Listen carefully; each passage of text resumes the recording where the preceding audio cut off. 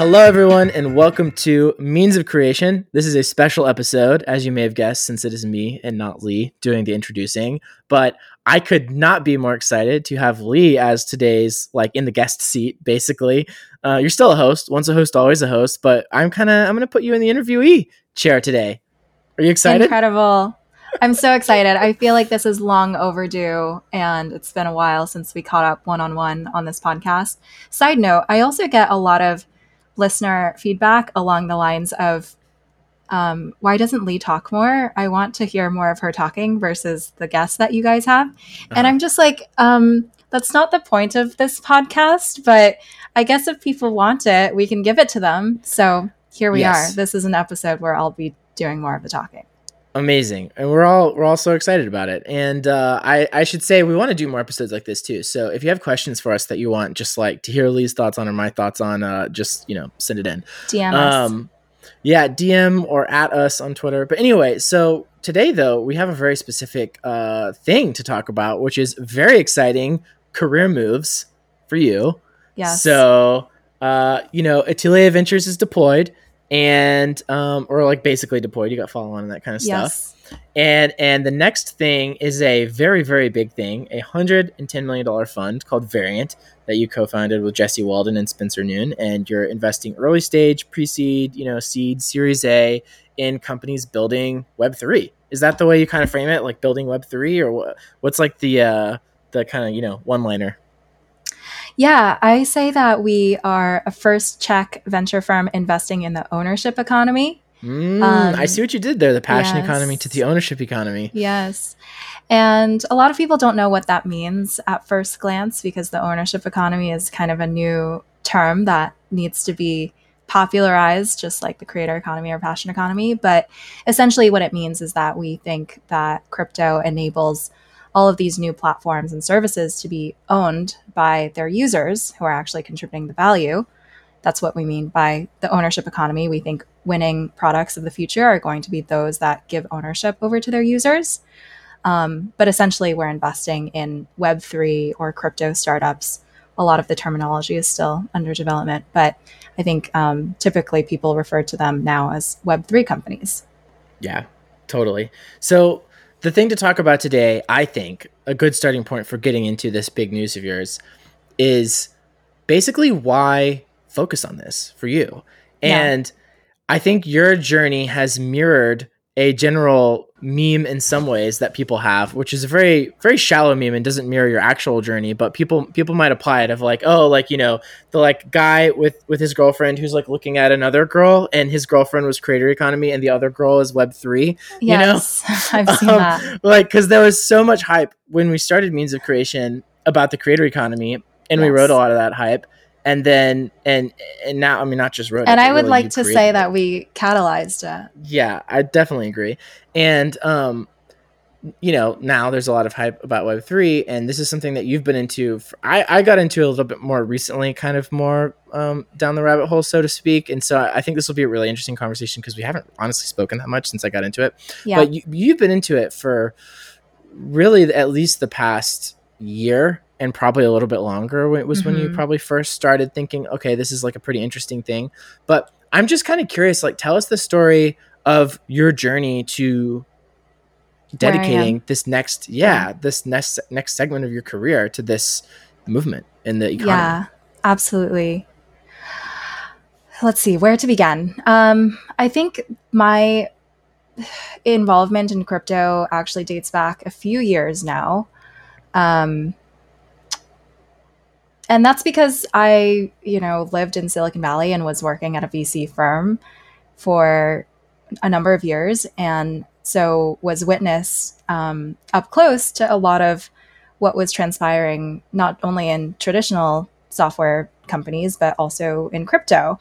I was working at Andreessen Horowitz. I started there in 2016. And so I was there for the inception of the first ever A16Z crypto fund, which was one of the first, venture firms going into crypto investing wholeheartedly. And I remember that period of time very clearly, this is a technology that we are deciding to take seriously and putting a first class effort towards. And during that period of time, I would oftentimes tag along to some of those pitches of new projects in crypto, and join a lot of the more consumer-oriented ones.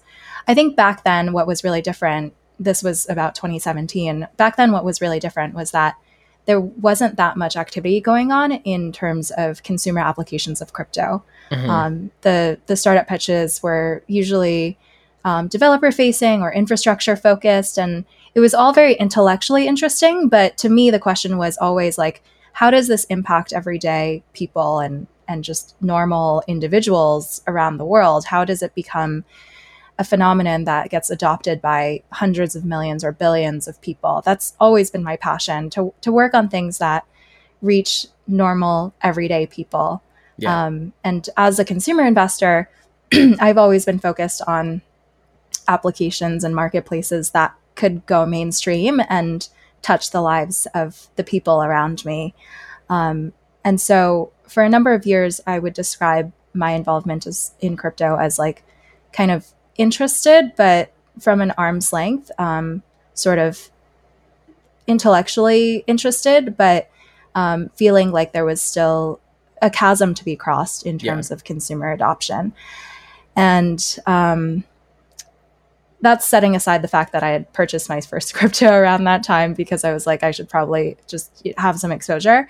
But it wasn't until I started Atelier last year in 2020 that I really began to actively invest in early stage companies in crypto. So what was your first crypto investment? Yeah, it was actually Mirror, the blogging, the crowdfunding and publishing platform that's entirely crypto based. So that was one of the first deals that I did out of the fund. It was around summer or fall last year. And this was still, I would say, like at a period of time in which people were generally quite skeptical. Like your Twitter feed looks very different today than it did that time last year. And that was the first crypto investment that I made out of the fund. And what I had originally envisioned as a consumer, traditional consumer software fund ended up being actually deployed into a lot of crypto projects. So a lot of people don't know this, but Atelier Fund 1, actually most of the value is in crypto now. And I just over the past year invested in a number of different crypto projects, whether they were DAOs or early stage companies like Mirror. I invested in investment DAOs that were purchasing NFTs. But it came about really organically because the high level focus was the passion economy. How do we help people earn a living on the internet and give them new pathways to do what they love and express themselves creatively and earn money by doing that? And I wasn't prescriptive about what the underlying technology needed to be in order to accomplish that. I was really open to anything. And so as I deployed the fund and met with projects, inevitably, some of them were crypto focused and crypto based. And so I invested in Mirror, then I invested in Foundation, which is an NFT marketplace that's helping artists to mint and sell NFTs. Then I did a number of other deals, including Yield Guild Games and Syndicate Protocol. So at some point, I just looked up and realized like, oh, there's a ton of crypto projects that are in my portfolio that are, I think, working really on the cutting edge of what it entails to make money and build wealth on the internet. And like, perhaps this is actually representative of where the creator economy is heading. And so I wouldn't say that there was like any like super clearly delineated turning point for me. It was just a very organic evolution that happened over time. And in the end, like a lot of Atelier One's portfolio happens to be in crypto. I would say like if there was anything of an aha moment for me, it was teaching my course earlier this year to a number of social media content creators. about how to angel invest. Mhm. Because, as you know, I've sort of been on this mission of creator empowerment and how do we build platforms that are much more creator friendly and actually help them achieve financial stability. And in my mind, they were providing a lot of the value to these new companies, but receiving very little compensation in return. They usually had to go external to the platform to even get any income from brands. And so I thought, like, if we help these creators become angel investors and they can actually become equity holders in these businesses, then that would be much more impactful for them financially. And so I put together this cohort-based course that I designed and taught myself over the course of about a month, covering like everything that I had basically learned about investing over the years, how to source, how to pick deals, how to win deals in a competitive situation, how to help companies after you invest. Yeah. And I took about 30 content creators through this curriculum. And over the course of that experience, I realized, like, oh my God, these content creators have so much social capital, but they actually can't invest in these businesses to any Right. significant degree because most of them weren't accredited. Right. Even if they were TikTok famous, TikTok at that point had been around for less than 2 years, which meant that they didn't even have 2 years of earnings history to be accredited. To be an accredited investor means you need to have income over 200K for 2 years Mhm. or net worth over $1 million. And most of these content creators didn't qualify.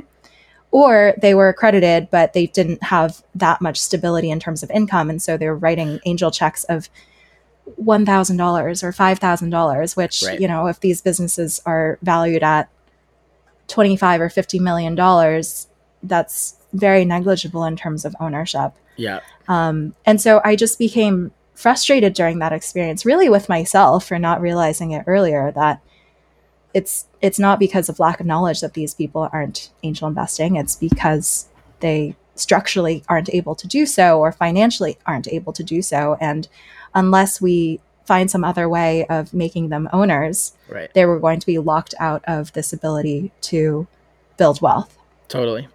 Were you already at this point? So like the interest, it seems to me, just like, you know, watching your tweets and, you know, having our conversations that we do on this show, that it really picked up kind of around maybe like January, February-ish of 2021. At that point, and I guess that's probably a little while after you invested in Mirror and maybe some of the others, Yeah. crypto companies. But like, I'm curious, like, was there a moment around this same time frame where you're like, oh wow, like I was basically curious about crypto, but now I actually think that a lot of stuff is going to move to this, like potentially soon? Or did you just realize, oh, I think this is like, actually, I always thought that would be big, but now I see how it's solving for the kinds of problems that I care about with regard to, like, you know, the passion economy thesis and all of that? I think it was a combination of a lot of different factors. A big part of it, I think, was the fact that I had this very prepared mind because I had been thinking about creator monetization and creator empowerment for so long. And actually, recently I was thinking back on this post that I had written maybe 2 years ago called 100 True Fans. Right. Based on Kevin Kelly's 1,000 True Fans. And I was talking about, like, the future model is going to be 100 true fans, because if you can monetize a super fan to a much higher degree, then you don't even need 1,000 true fans. You just need a smaller number.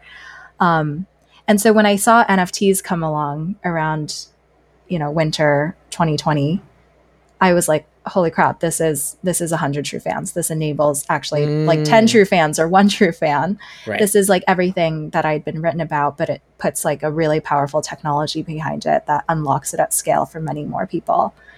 And so I think around that period of time that you're mentioning was when I started to see, okay, it's not just abstract anymore. There's creators out there whose lives are actually being transformed through crypto. Totally. This is going to be a question that it's the voice in my head of people who aren't bought in on the big idea, the big thesis of Web3, which is, okay, let's say it's great. People want to sell some sort of digital collectible. It unlocks, kind of basically price discrimination from their very biggest fans with the most willingness to pay to basically get closer to the artist. That's all fine. Why do you need a blockchain for that? Why can't there be some platform that allows people to do this and it's just on that platform's database? Yeah. Blockchains are slow. The transactions have to be kind of huge to be worth it, given how expensive they are. And what would you say to that person who's kind of like, I don't get the connection deeply between Web3 and this? I get that there's in order to sell NFTs to people, they have to believe that it's related to the blockchain because people are excited about that, but it seems more of a marketing thing that it is the actual blockchain technology is important, if that makes sense to, I think, people who don't get it. Absolutely. Okay, so I'm going to back up a moment and then I'm going to answer your question. Okay, but I will get to the question. So in general, I think that crypto is like a giant building with a lot of doors around the perimeter. I've made this analogy before, I think, on a previous episode. But basically, I think of crypto as a big building. It has a lot of different entrances. And depending on which door you open and which door you go into, what you find may or may not be that appealing to your own personal values and how you think about the world and your own motivations.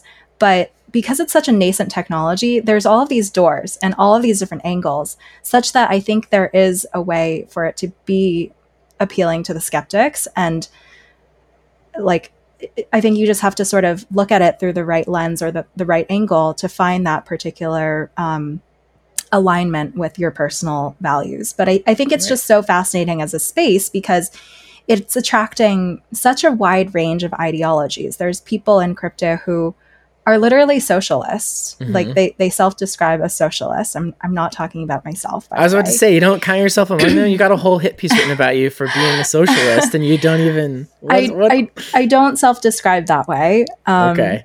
I want a refund from that newsletter.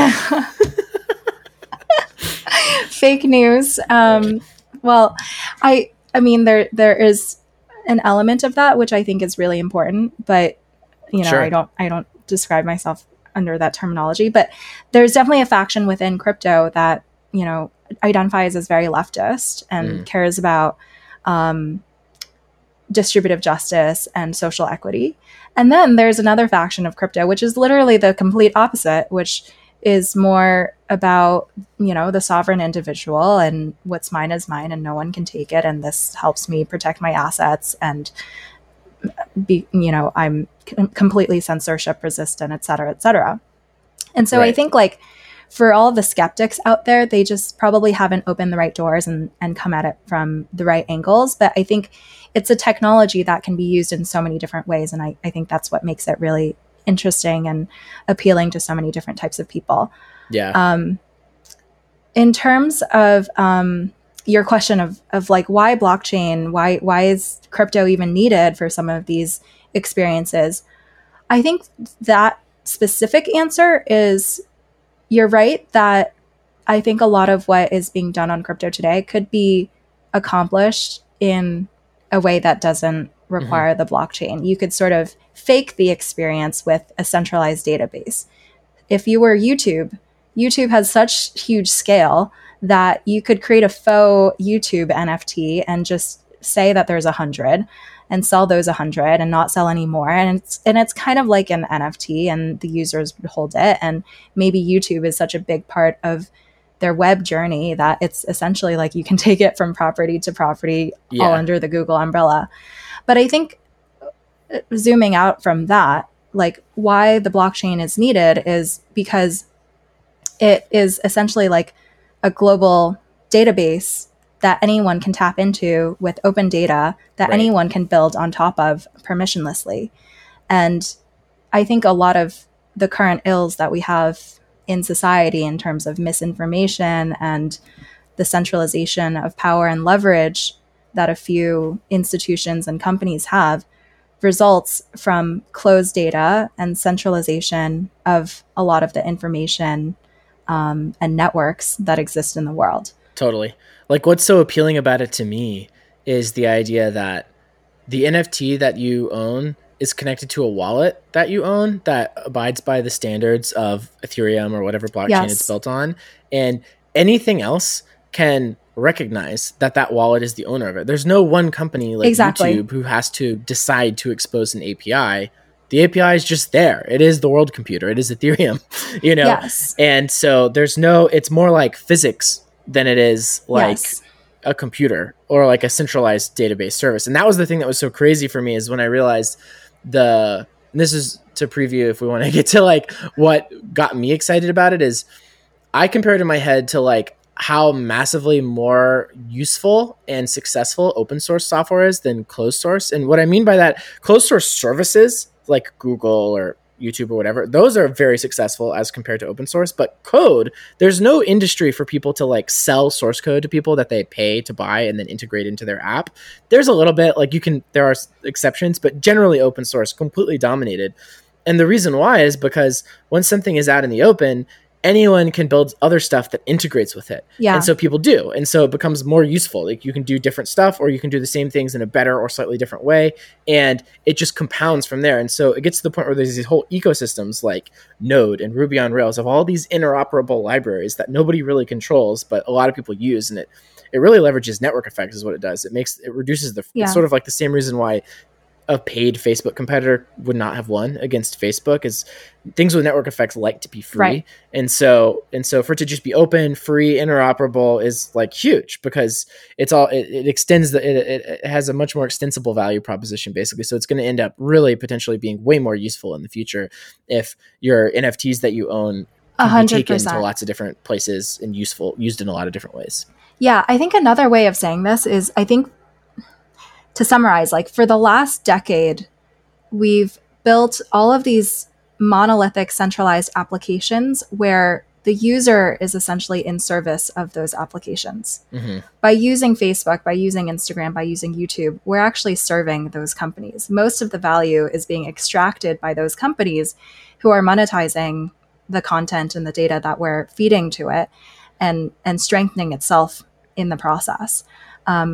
I've written this as like, by even doing work on the platforms, creators are actually empowering the platforms much more than they're empowering themselves, because they're feeding this flywheel of network effects and closed data that is then propelling these platforms to bigger growth. So we're moving now from this world of people in service of these applications to a Web3 world in which the applications are in service of the people.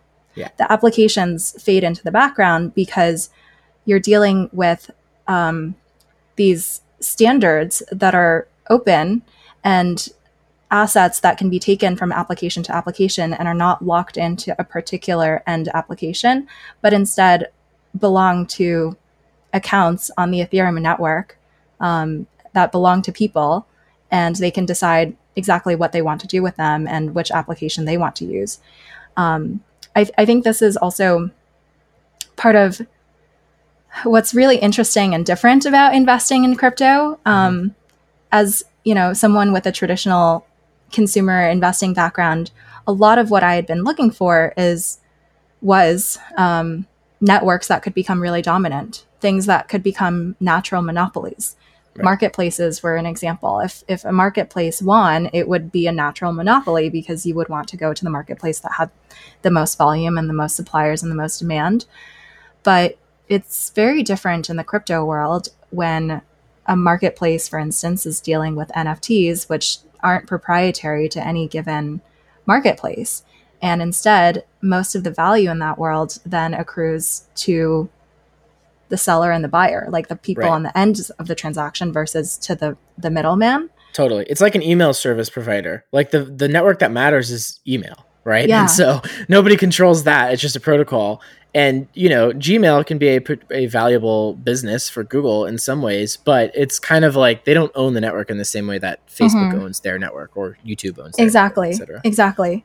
And it's really interesting to think about, like, okay, so how do people monetize in that world, and what is defensibility right in this new universe? Sometimes I do feel like I've been transported to this parallel universe where the laws of physics are completely different, and totally how I evaluate deals and defensibility is totally different. But it's also part of the excitement of learning something new and just feeling like I'm relearning how to walk. Yeah, no, totally. Well, it's kind of like you're in space and you're navigating with zero gravity or something like that. Yes. It's like there are some principles of motion that still apply, but you take one assumption that's been constant the entire rest of your business life and then like make it really different. And then it's like, oh shit, how do I rearrange the equation now to make it work? Yeah, it's totally interesting. I want to before we lose sight of the question, we started out of this segment by talking about why blockchains would be necessary, kind of addressing if you're a skeptic, if you think, okay, one true fan, NFTs, great, but like why couldn't YouTube just launch an NFT? Why couldn't some new startup launch an NFT? And I think to kind of summarize the answer, it wouldn't be a part of Ethereum's network effect. And Ethereum or any other blockchain potentially that might, whatever, that might happen. But let's just call it Ethereum for now. Yes. And the network effect is everything. Lots of people are building stuff that would allow you to take your NFT and display it somewhere, or take a wallet and validate that you own this NFT so that you get access to some stuff. And if it's not a part of that network, then it's not going to be nearly as useful of an NFT in the future potentially. I think the bigger macro reason why it matters, though, is ultimately where does power accrue? Does it accrue to the application that is issuing its own private quasi-faux NFT like YouTube? Or does it accrue to the people, to the creators who are creating those NFTs and the buyers who are buying them? And I think when it's not on a public blockchain, but it's instead on a database belonging to YouTube, then obviously YouTube has the power and the leverage to do whatever it wants, to extract whatever value it wants from those faux NFTs that are being transacted. But why blockchain matters to me is because it enables a world in which power doesn't just accrue to siloed, closed off companies. Sure, totally. And that's like, just to make sure I understand you, that's more of like a social good of a reason why we should want the world to exist more on blockchains than on centralized databases, rather than a like functional necessity for doing the basic job or something like that. It's like it's sort of like free range chickens or something like that. Like that's probably better than chickens who are like made to live really terrible lives. But it's a little bit. It's kind of like it's nice, but it's less.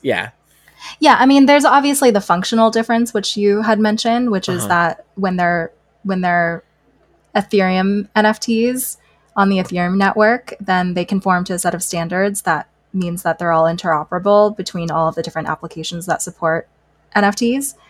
And that empowers lots of new experiences potentially down the line for users. But I think the so what of that is where power accrues in the world. Right. Totally. The other reason that I have for it, which I used to think was kind of like not important or fake or whatever, but then now I'm like, oh no, that actually is real and just has its own power. I'm curious if you agree with this, is like narrative network effects. So like theoretically you could have some non-blockchain based like NFT marketplace that's just a centralized service, but no one would care because there's a whole community of people who are completely bought into the idea of basically Web3. And you unlock all that energy if you build on that network using those rules of the reasons why they're excited about that. And if you don't, then none of those people care. And so then who are you going to get to care? And I used to think that's very kind interesting. It's kind of like fake at first is what I thought. Cause it's like, oh, it's another way of, it's sort of like saying hype, right? Like, it's like, oh, the only reason why people care about NFTs is because people care about NFTs. But it's like, well, because people care about NFTs, people build things for the NFT caring world, which makes it more useful and makes more people care about NFTs, which like makes it more, it has its own form of positive feedback effect, which is like if that's all it is, then it's kind of, it might be really strong for a little while, but it probably doesn't have a lot of durability. But when you combine that with the sort of like open interoperability, that's where I'm like, oh, this has it has not only kind of like hard utility that gives it more staying power potentially, but like, it's like sugar high versus protein. Like I think like the sugar high is the narrative network effect, and that actually really does matter in the short and medium term. And then the long-term thing is the interoperability. That's more of the protein. Well, the narrative network effect is very interesting, but I wonder if it actually is impactful today, because crypto is still a very small corner of the internet. Sure, yeah. And so if we just look at the numbers, like there's 10 million users of MetaMask. 10 million in the scale of the internet is a small percentage. Yeah. And so as a developer, do I care about tapping into the narrative network effects of Ethereum users, or do I care about building on Facebook and tapping into, Facebook's billions of users around the world? It feels like Facebook has the stronger narrative network effects, no? Or I'm curious how you're thinking about that. I think that Facebook certainly has the bigger community, but I don't know if there's a way to get that community to care about an NFT-like thing without the idea of like Web3 and what the internet could be in the future. Yeah. Maybe. I mean, I think the YouTube example is a really good one, or like Spotify is another good one. Imagine if next to every video or song, there was a way to sort of like see who, quote, owns it, kind of. And like, it's not the real owner of the IP. It's just sort of like, there. And it's not like a on-chain NFT. It's just and I guess actually this is an interesting question. How do like IP rights work with most NFTs? Like if I own a Beeple, does that mean I also have the right to like print it on t-shirts and sell them? I'm not entirely sure how it works for art and visual NFTs, but for music, the answer is usually no. Yeah. Like you don't have any rights to that recording and don't have any entitlement to the revenue streams that piece of music is earning elsewhere. It really is just a collectible. I think that's probably how art works as well. I would probably guess. Yeah. I mean, the way the copyright system works, I'm pretty sure, is like by default, you basically have it. You don't have to go register something in order to have copyright of it. It's not like a trademark, which is sort of like a separate thing where you do have to register it.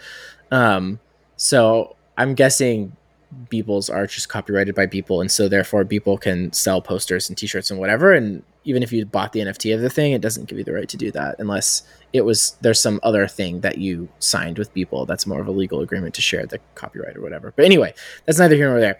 The point is, it would be interesting if Spotify or YouTube added some sort of quasi NFT feature. And then, like, does it seem like people would use it? Because Facebook, it's a little bit harder to think about, like, how would that work? Like, what would people be buying or selling? I think people would use it. I think people would use it too. I think people care. They care about. I mean, they already care about social status inside of these closed ecosystems through likes and retweets and follower accounts, and that's obviously not on chain. That's just unique to that platform. So I think people would care, but I think the challenge that we have as participants in this ecosystem is educating people as to why they should care about more than just this closed type of asset or social signaling. Yeah. And I think the angle is around the same rationale that I had been thinking about earlier around the centralization of power in the hands of a very small number of platforms today. And so if people care about that centralization of power and want to do something about it and not just live in a world in which there's two dominant social networks, then they should utilize this other type of like true on-chain NFT versus just, Facebook's faux NFT hypothetically. Right. It's so interesting because we've seen, I think, a version of this play out in podcasting. So RSS, open ecosystem. Anyone can build a podcast app that reads from an RSS feed. To put up an RSS feed on a URL, all you have to do is conform to the open standard that RSS, podcast apps expect. And for a long time, that worked really well, basically because Apple kind of de facto controlled it, but didn't exert any control.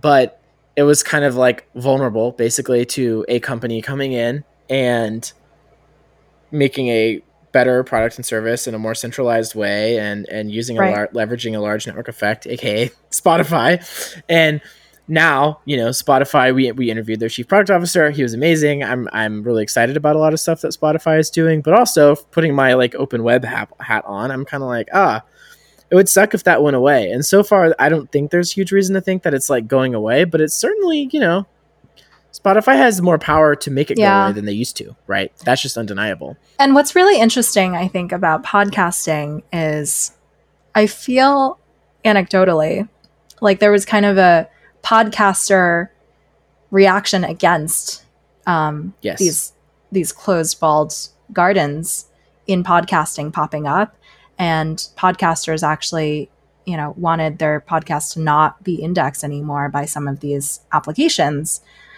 because they were very much motivated by the ethos of podcasting, which historically has been very open.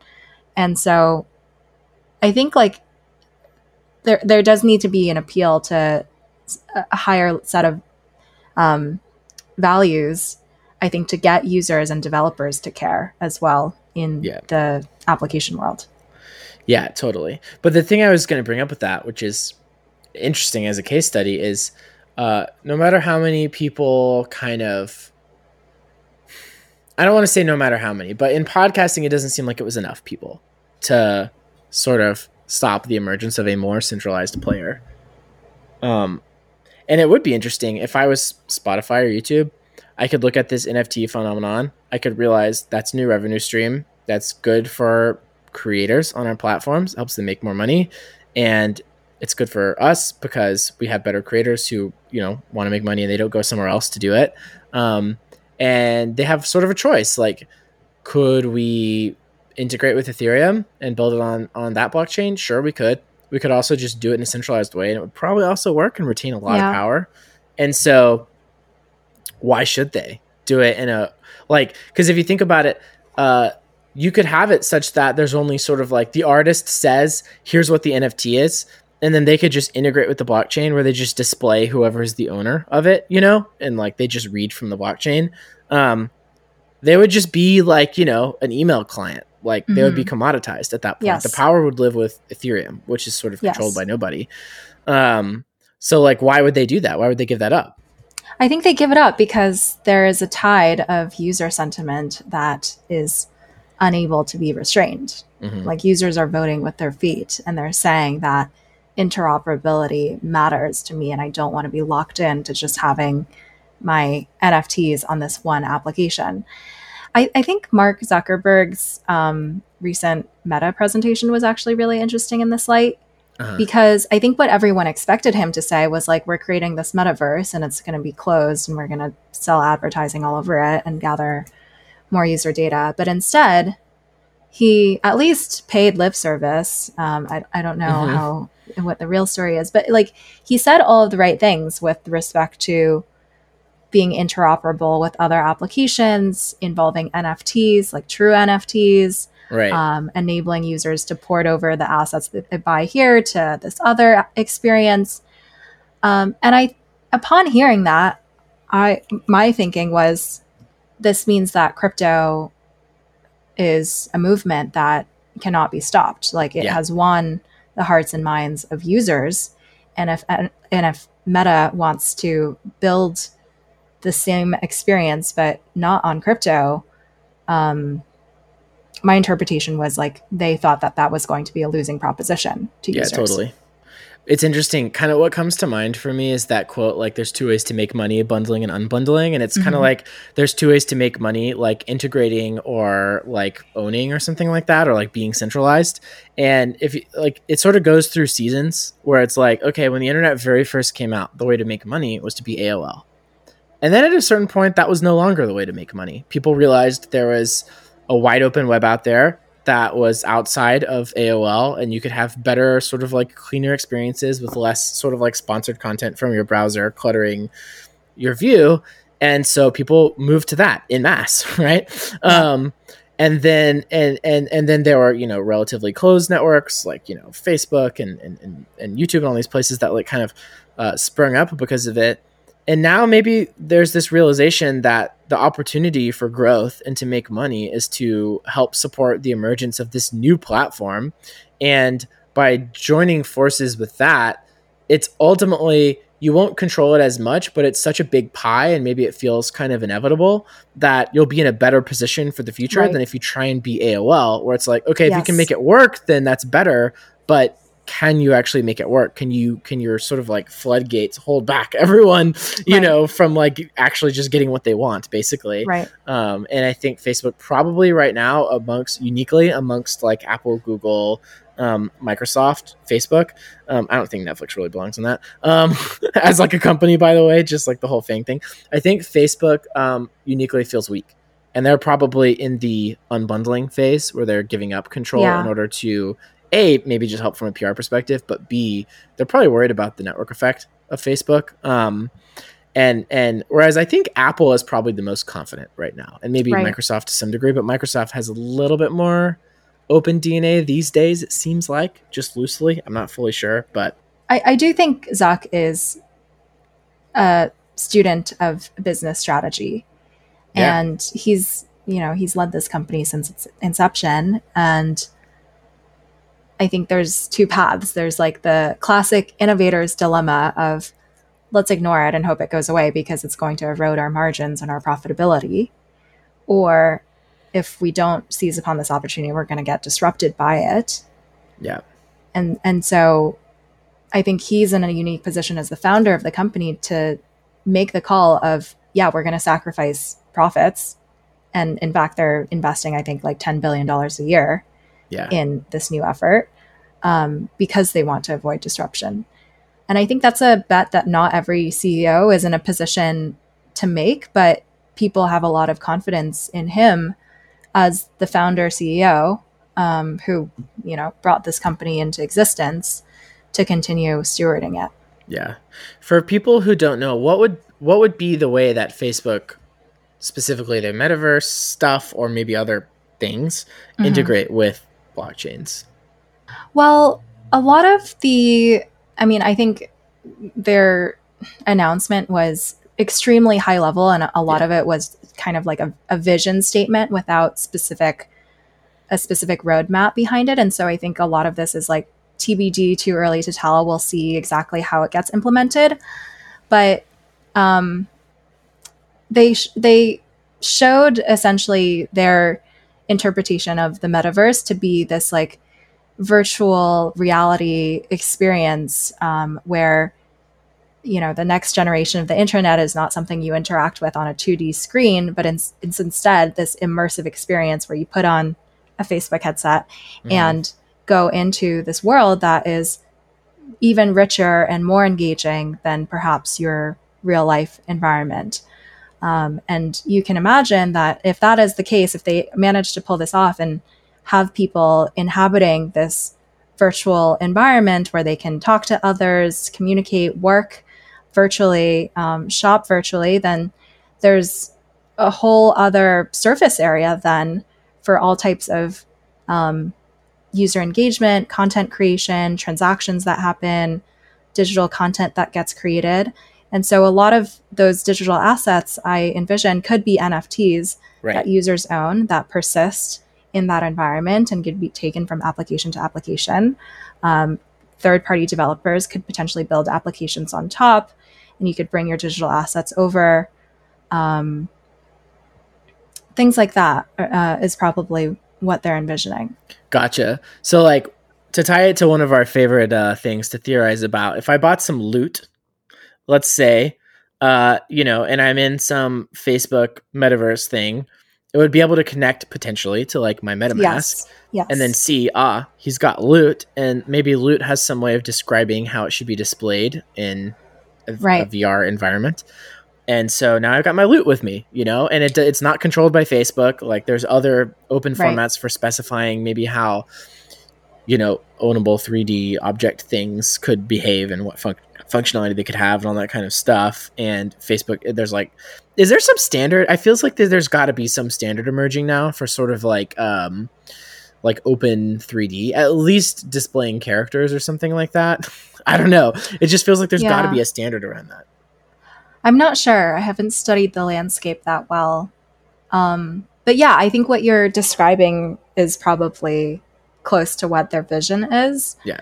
Um, And you can imagine that, like, they connect to your wallet, they see what DAO tokens you hold and what Yes. DAO memberships you're a part of and what you're engaging on in terms of governance. And maybe that is used as a way to surface other internet communities to you that you would find interesting and engaging. So, yeah, something probably along those lines. Right. Yeah. So not only could I have some cool shield or whatever in some kind of game type world that is like a loot shield or whatever, also because maybe I own like a Bored Ape, then I get access to some special room where the Bored Ape Yacht Club people are, and I get access to, I mean, there's all sorts of things that it's equipment, it's avatar clothing, it's access to certain places. Like it could be a ticket, essentially. Right. What else could it be? Like an NFT, basically. This is why when Chris Dixon said an NFT is more akin to like a web page than anything else, it's like a web page is so general purpose. We're on a web page right now. We're recording a podcast with audio and video.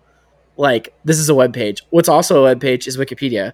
What's also a web page is a place to buy tickets to a thing. It's also, there's so many things web pages can be. So these are some of the things that NFTs can be, basically, is like objects that get you exactly almost unlimited functionality. Completely. I think a lot of this is already in place today, or we're starting to see the hints of it. These types of experiences that we're outlining. But I think the Facebook vision is really like putting it into this virtual world interface and betting that people want to engage with them in a more 3D environment versus on a website.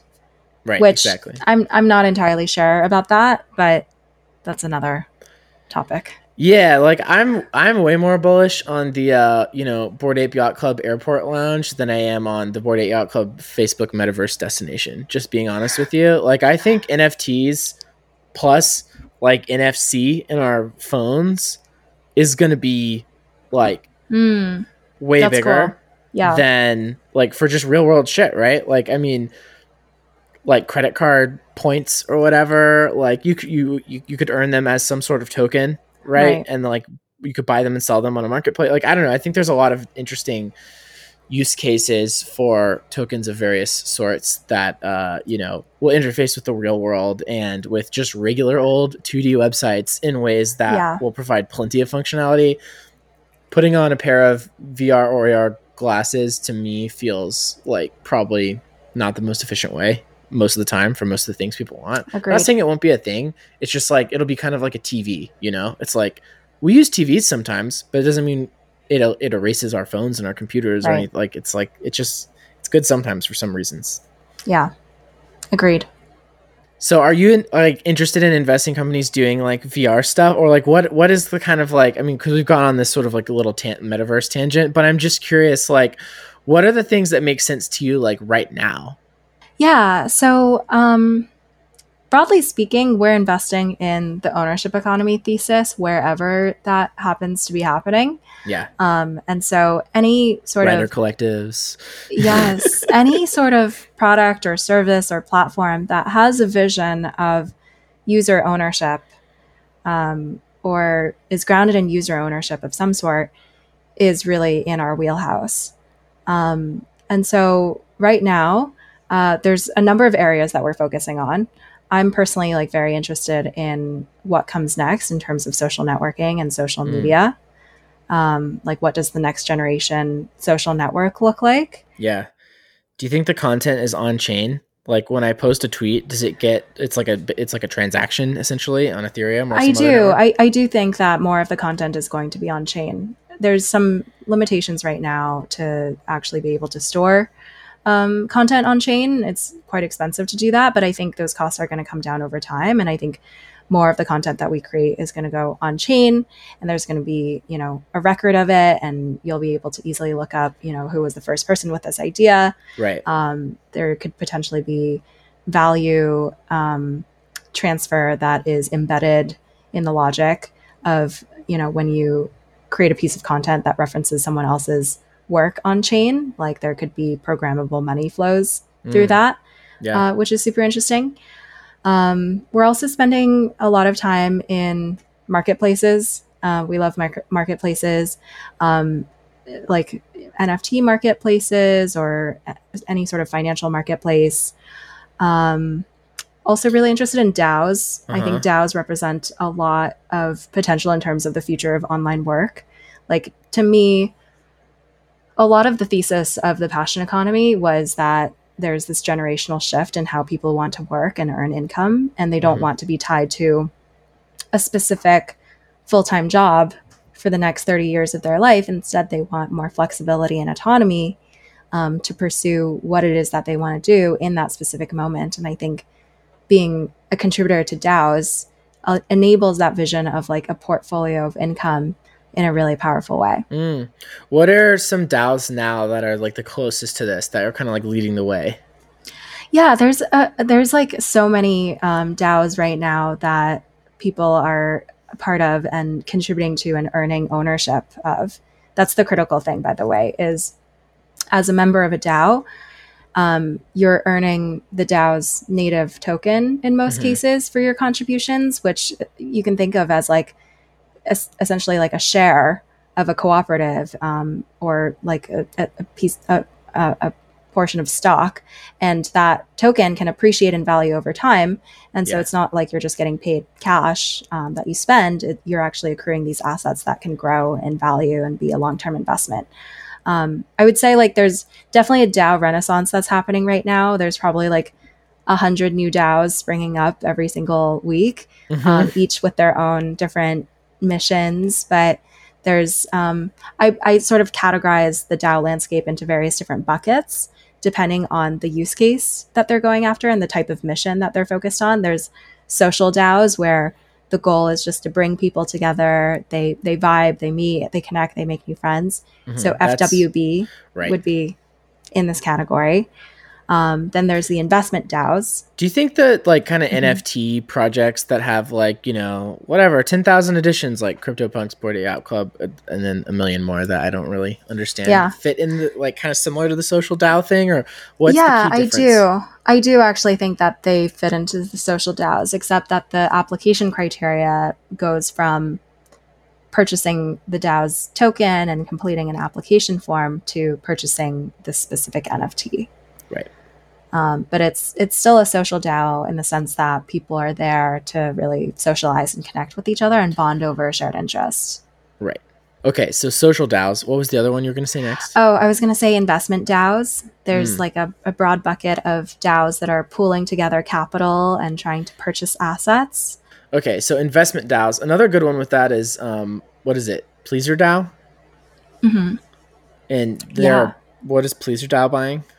Yeah, so I'm a member of Pleaser DAO. Pleaser DAO is this DAO that was formed initially to purchase one of People Pleaser's pieces. I think her Genesis NFT on Foundation.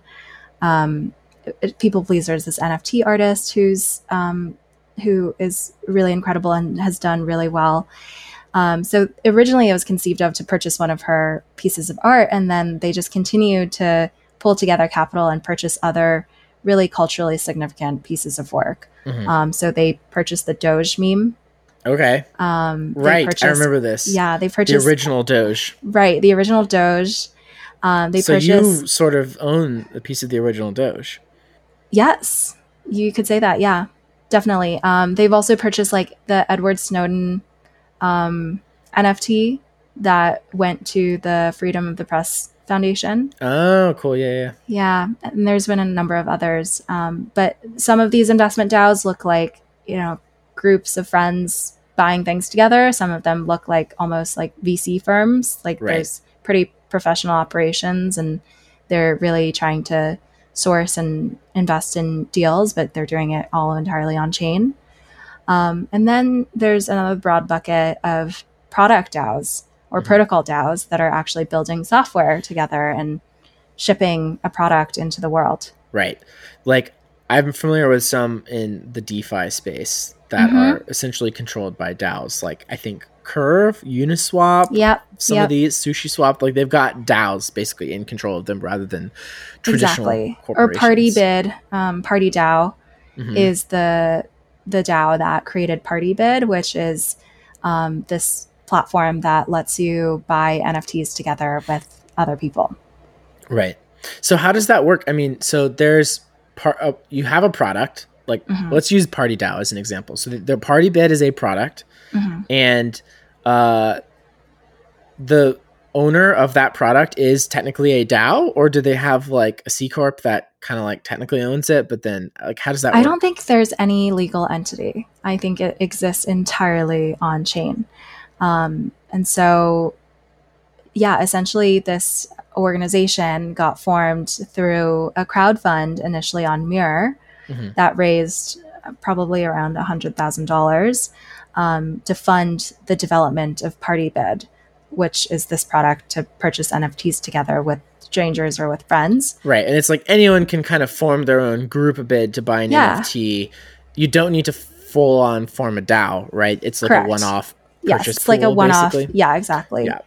And so the DAO then had this treasury of capital that it could use to pay the salaries of engineers and contributors to build this product.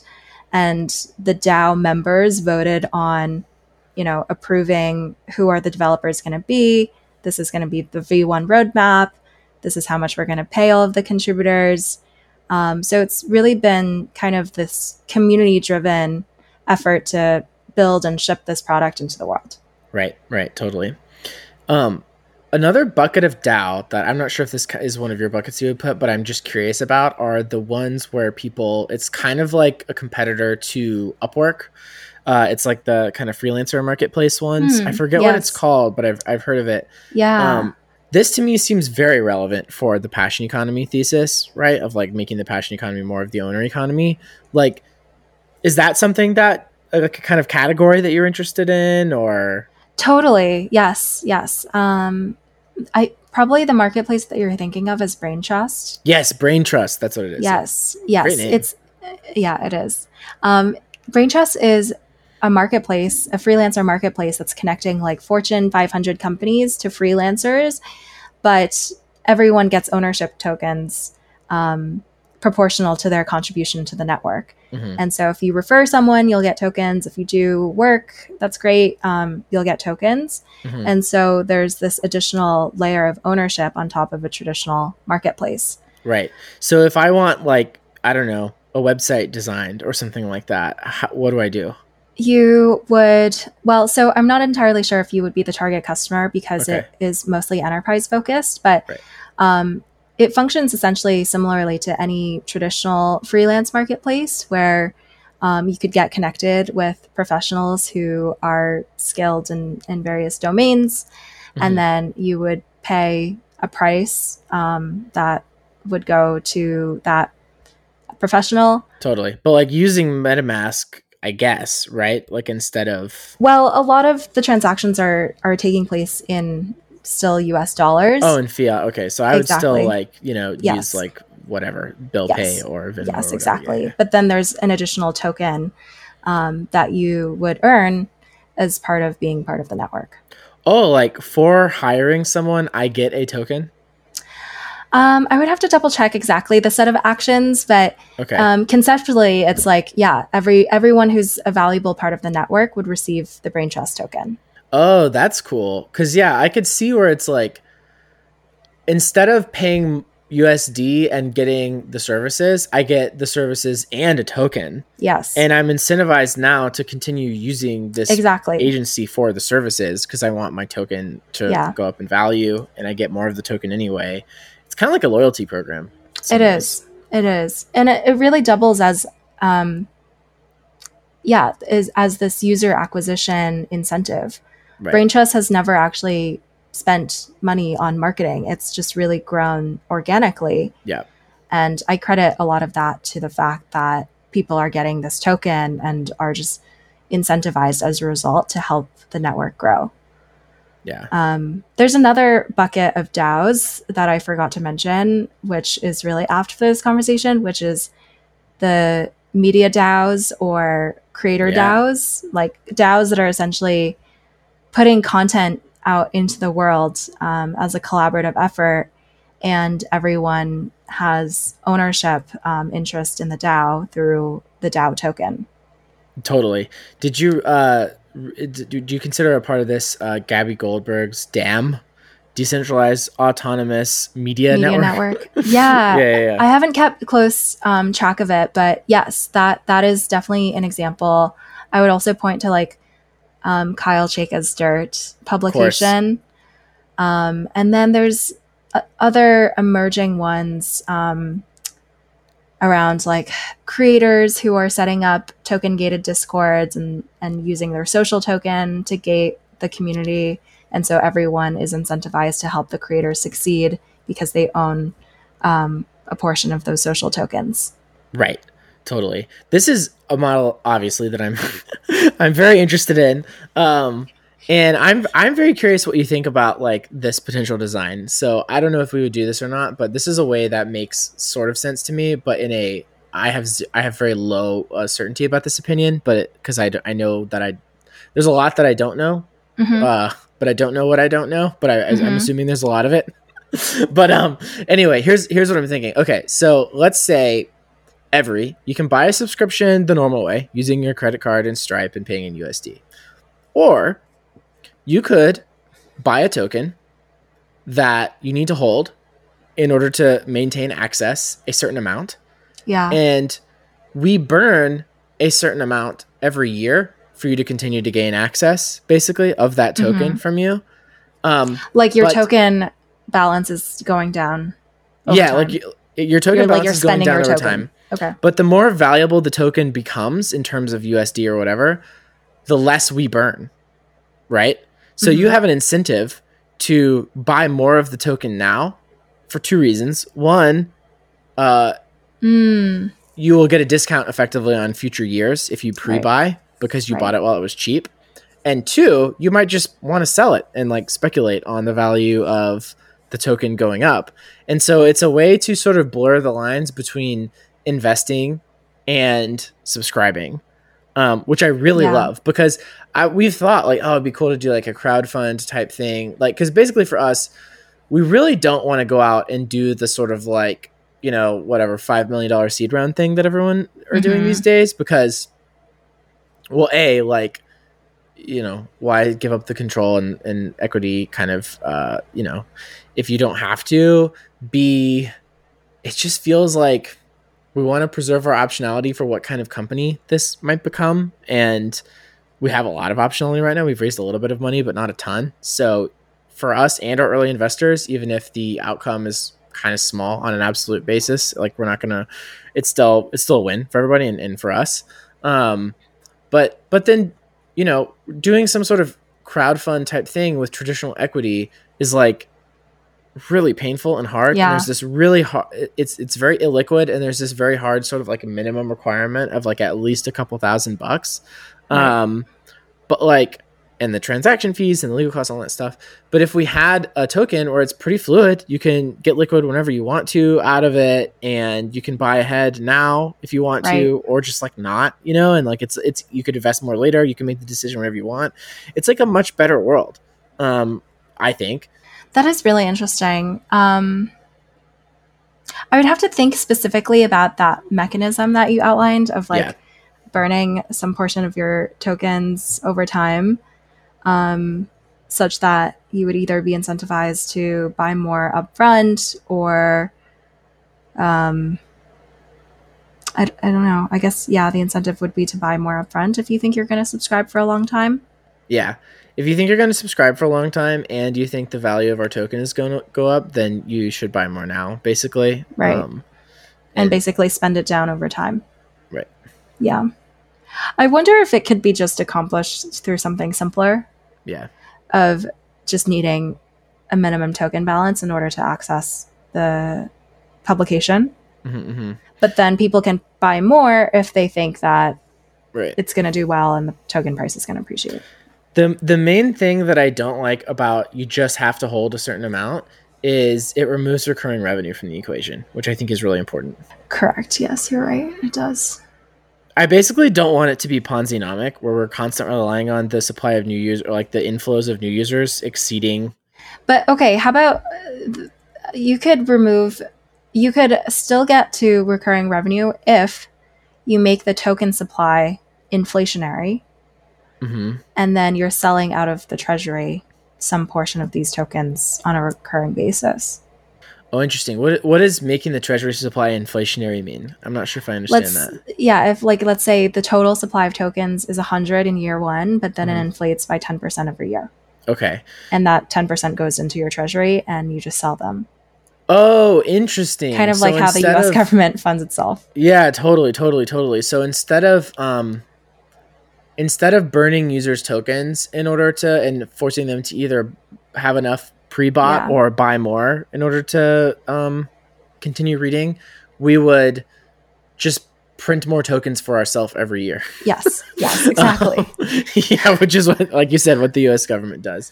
Damn, that's fascinating. That's so weird. It's so weird that like business models for like individual companies that just provide a relatively straightforward service, like, oh, it's a media company and you can pay to get access to our stuff, now have the sort of opportunity potentially to use the same tools of central bankers to fund their operations. I think it's incredible. Yeah. Tell me about like, I would feel so scared to sort of do that because I'm like, oh my God, it feels like I'm not fucking like Alan Greenspan. Like, what do I? Well, I think it's actually really exciting. This is one of the parts of crypto that gets me the most excited is, holy crap, like everyone can create their own societies and countries essentially and economies with their own set of economic policies. Right. And they can do so in a few lines of code versus having to start a new country and go through a civil war and whatever. And that's so exciting because that the pace of iteration and the possibility for experimentation is just so vast. And then we can take what is working well in the cryptoverse and port it back into the real world where the pace of iteration is much slower. And so you could test new policies like UBI. You could implement like a DAO UBI where every contributor to the media publication gets an airdrop of tokens every month that pays for their basic expenses, and see what impact that has on their content quality or, you know, pace of content production or whatever. Yeah. And then you could learn from that and say, like, maybe we should try this in the real world. Oh my God. Web3, Laboratory of Democracy. I feel like that's a blog post waiting to be written. Yes, absolutely. I love it. I completely believe this. So I really do think you should think of yourself as Alan Greenspan and feel empowered to do these things. I basically want to learn more of like who's doing this, because like I'm not sure if I want to be like the first person on the dance floor, but I definitely want to be on the perimeter observing. Yeah, I mean, everyone's a little bit nervous, I think, right? Because you're dealing with real money and real people here. But two plugs that I'll make. One is there was a blog post a while ago that was published by my friend Nir and Joey DeBruin. They wrote about tokenized SaaS. I thought that was really great. I haven't seen this actually get implemented by anyone, actually, but someone is thinking about doing this. Sari Azout. Those are some folks to follow and read up on. But yeah, I think we're still just so early. I mean, it pains me to always say, like, it's still so early because I just want to see how it all plays out. But sure, yeah. Yeah, I think there is much room for experimentation with new business models. One thing that occurred to me while you were talking about, everyone can kind of create their own currency in their own nation, is like a thing that people say when they hear that is, well, that's super annoying because I don't want to have to deal with like 17 different currencies if I'm dealing with 17 different, like service providers. Like currencies kind of have network effects too. It's nice for everybody to be using the same currency. One potential solution is maybe it's just a lot easier to go from one thing to another thanks to things like Uniswap or whatever, especially in a world where gas is very cheap, where it's very easy to get liquidity amongst in kind of a multipolar world where there's a whole bunch of different things that you might be holding or using to transact. I'm curious what you make of it though. Like, do you think that that's going to be a pain but worth it? Do you think it's actually not going to be a problem? Like how will that work? The other way that I've put this before, well, I think this is another angle on it, which is there a Dunbar's number for ownership, for assets that we can care about? Because essentially each of these tokens is ownership in a particular organization or initiative, but is there a ceiling on the number of things that we can own and really still care about? And I feel like intuitively the answer is probably yes. Yeah. But I don't know what that number is. Like anecdotally, an analogy here is like angel investors who are prolifically investing in companies. They don't know what's going on in all of their companies. They can't. Right. It's just like it's physically impossible to stay on top of everything. Yeah. They have to really just focus on the ones that need their help the most, or the ones that are doing the best and have the most promise. And so intuitively, it does feel like people are, if they have so many of these different tokens, they're going to end up not being able to participate or really care about all of them, but having to pick and choose and prioritize. And then with respect to the network effects element, I think that people are going to create these like portfolios for themselves where they don't think of the token as like an asset that they're going to engage with on a super frequent basis. Like they're not entering into and exiting out of these positions really frequently, but they're treating them as almost like a mini investment portfolio or access keys into different communities that they're a part of. And obviously there's some communities that you engage with more frequently and some that you engage with once a year. But as long as you have them in your wallet, it's relatively frictionless to pop in or out. Totally. That makes a lot of sense to me because to me, there are a couple factors that sort of like gate the number of things, like my Dunbar number, you know, of like how many of these things can I have a relationship with? One is just like attention. Like if I'm getting a lot of utility and I'm paying a lot of attention and I'm actively engaged in the thing quite often, then that's awesome. And it's pretty easy for me to keep, you know, holding the coin or kind of keeping an eye on the value of it or whatever. If I'm not using it that much, then yeah, that's going to be less. And I only have so much attention and time. Right. And I only have so many problems or tools that I want to use to solve those problems. Right. Another is like, you know, I have a portfolio of assets in like my Robinhood, and that could be kind of high because some of them I have larger holdings than others. And the ones that I have larger holdings, I'll pay closer attention than the ones that I have relatively small holdings. And I can have a longer tail of small holdings because it's just all right there in one aggregator app interface. Right. If I had to go a whole bunch of different places to manage all those things, I mean, that would be a pain. Right. It's kind of like how many credit cards do you want to have aside from the impact on your credit score or whatever, any of that other stuff. It's like you just don't want to have to manage that many different relationships. So it's nice to kind of consolidate, even though maybe I could have two or three. I like to have one because, you know, it's just less work you don't have to go to separate places. And that actually does bring up an underlying thing of crypto, which is so great, which is because all of this stuff is just, you know, entities in a public blockchain, anyone can build a wallet that shows you all of your things. And if you don't like that wallet because it starts to suck one day, you can go to some other wallet, right?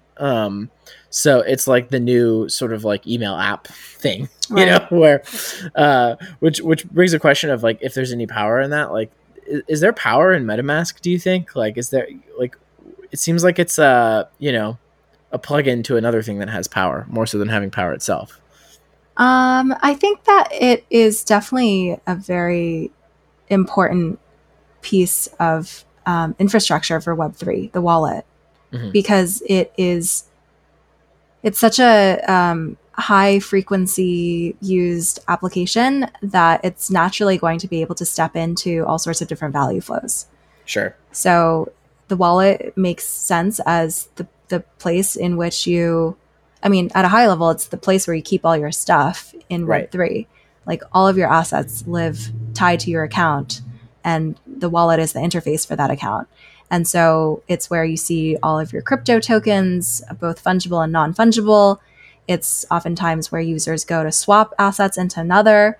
And so there's lots of opportunities, I think, for it to layer in a transaction fee and actually become a really valuable business in and of itself as a wallet. But it's also interesting because, to your point, it's in the Web3 world, it's akin to like a email application like Gmail, where anyone can build a wallet, and the moment that a user ties it to their account, like it has all your stuff in it still. Right. And so the switching costs are relatively lower for wallets. But I think, I mean, the end winner in all of this is the theme of Web3, is the consumer, who has a lot more choices Right. for applications that are going to have to compete on the basis of providing the best experience versus locking users in. Fascinating. Well, I'm curious, like, kind of getting to some of the broader themes. Like, I'm sure there are going to be people listening who are like, I like want to pitch Lee the thing, right? And I'm curious, like, you know, there's this broad theme of the owner economy, right? Mm-hmm. What are the most common, like, mistakes you think? Like, what are the sort of Yeah. misconceptions that you keep hearing that you hope when people pitch you, they don't make those misconceptions?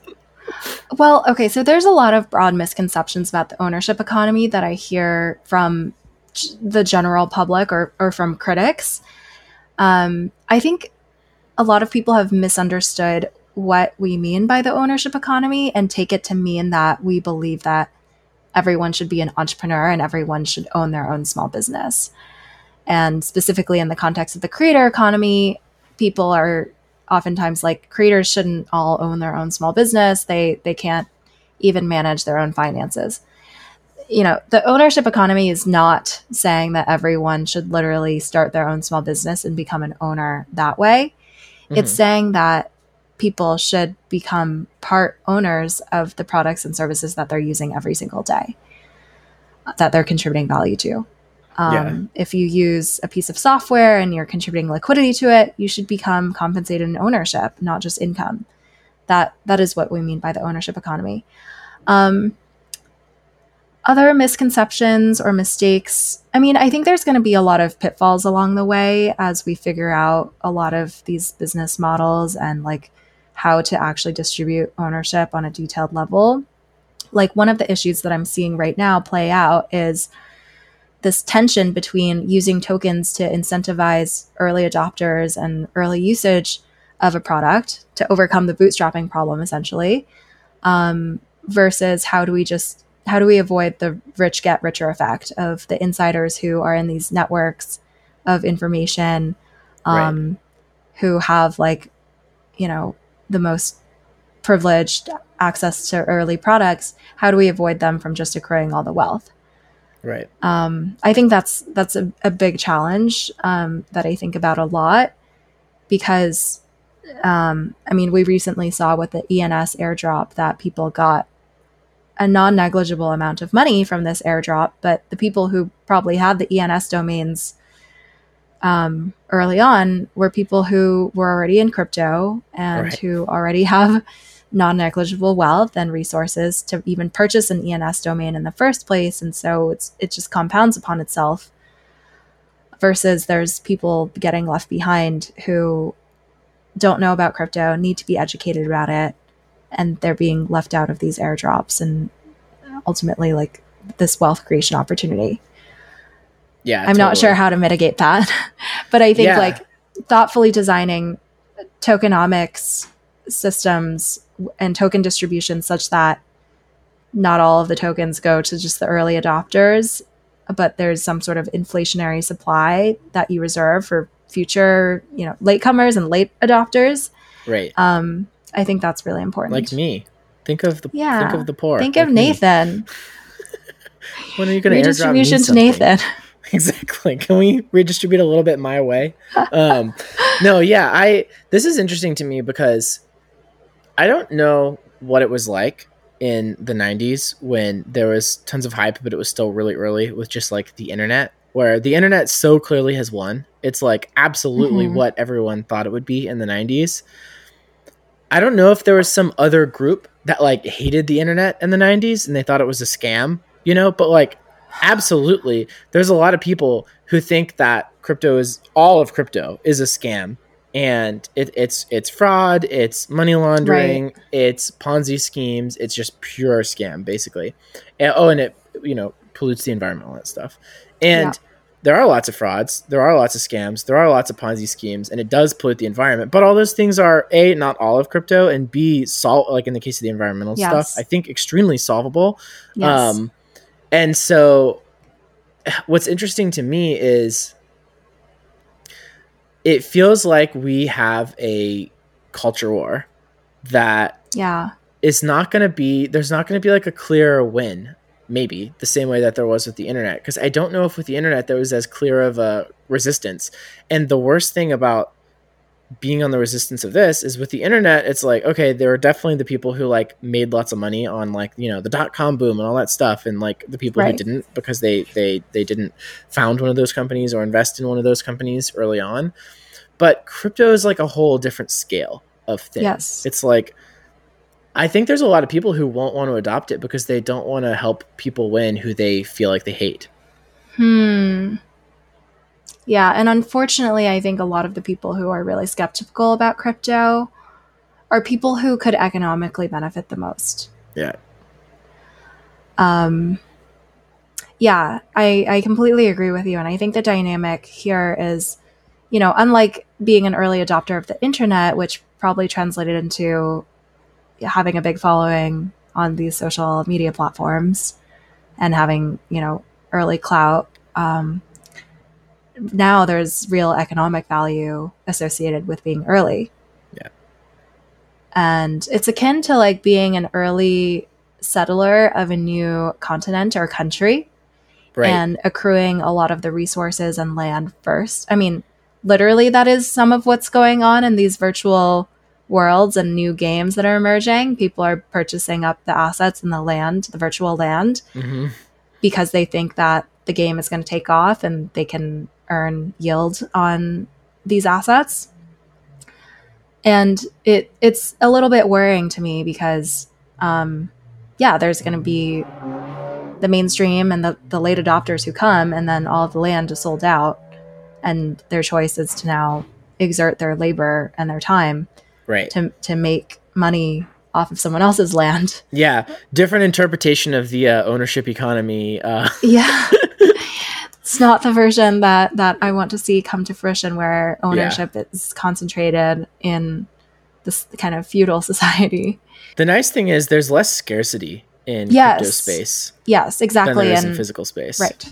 Because there's only certain choke points where it's like, oh, this is a good port location, or this is a critical point on a river, or something like that are like where cities make sense to have, you know? And then, you know, if you were early there and you just happened to like have a large swath of land that at one point was a farm, and then it became parceled up into a bunch of different things that you sold or just continued to own and collected rent to let people build buildings on, all that kind of stuff, like, you know, then whatever, there's not a lot of alternatives. 100%. But in crypto space, there's lots of alternatives. 100%. And I think there's going to be a lot more competition because of the open data and things being built on top of these open standards, which means that the ability to start a new network and to not have such a difficult problem catching up to the existing networks is going to engender more competition for users and more user-friendly policies.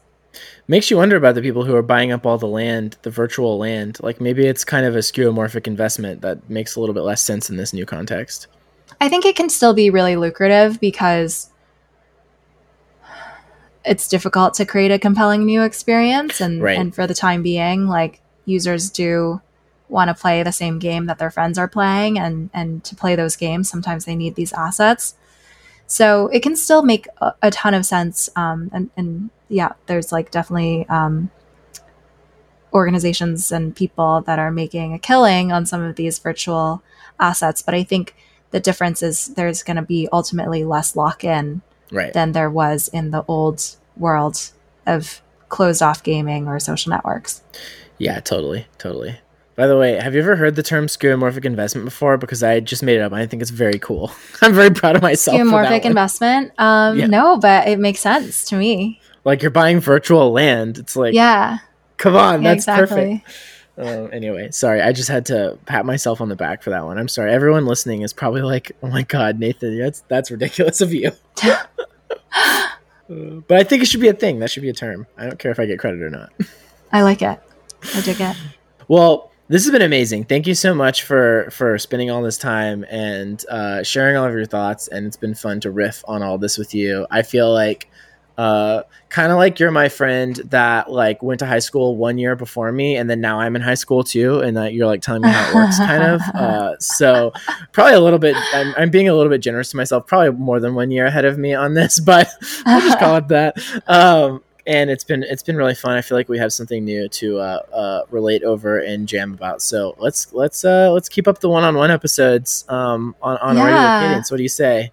Absolutely. No, we absolutely should. And I'm so glad that you crypto pilled yourself, because exciting stuff is happening.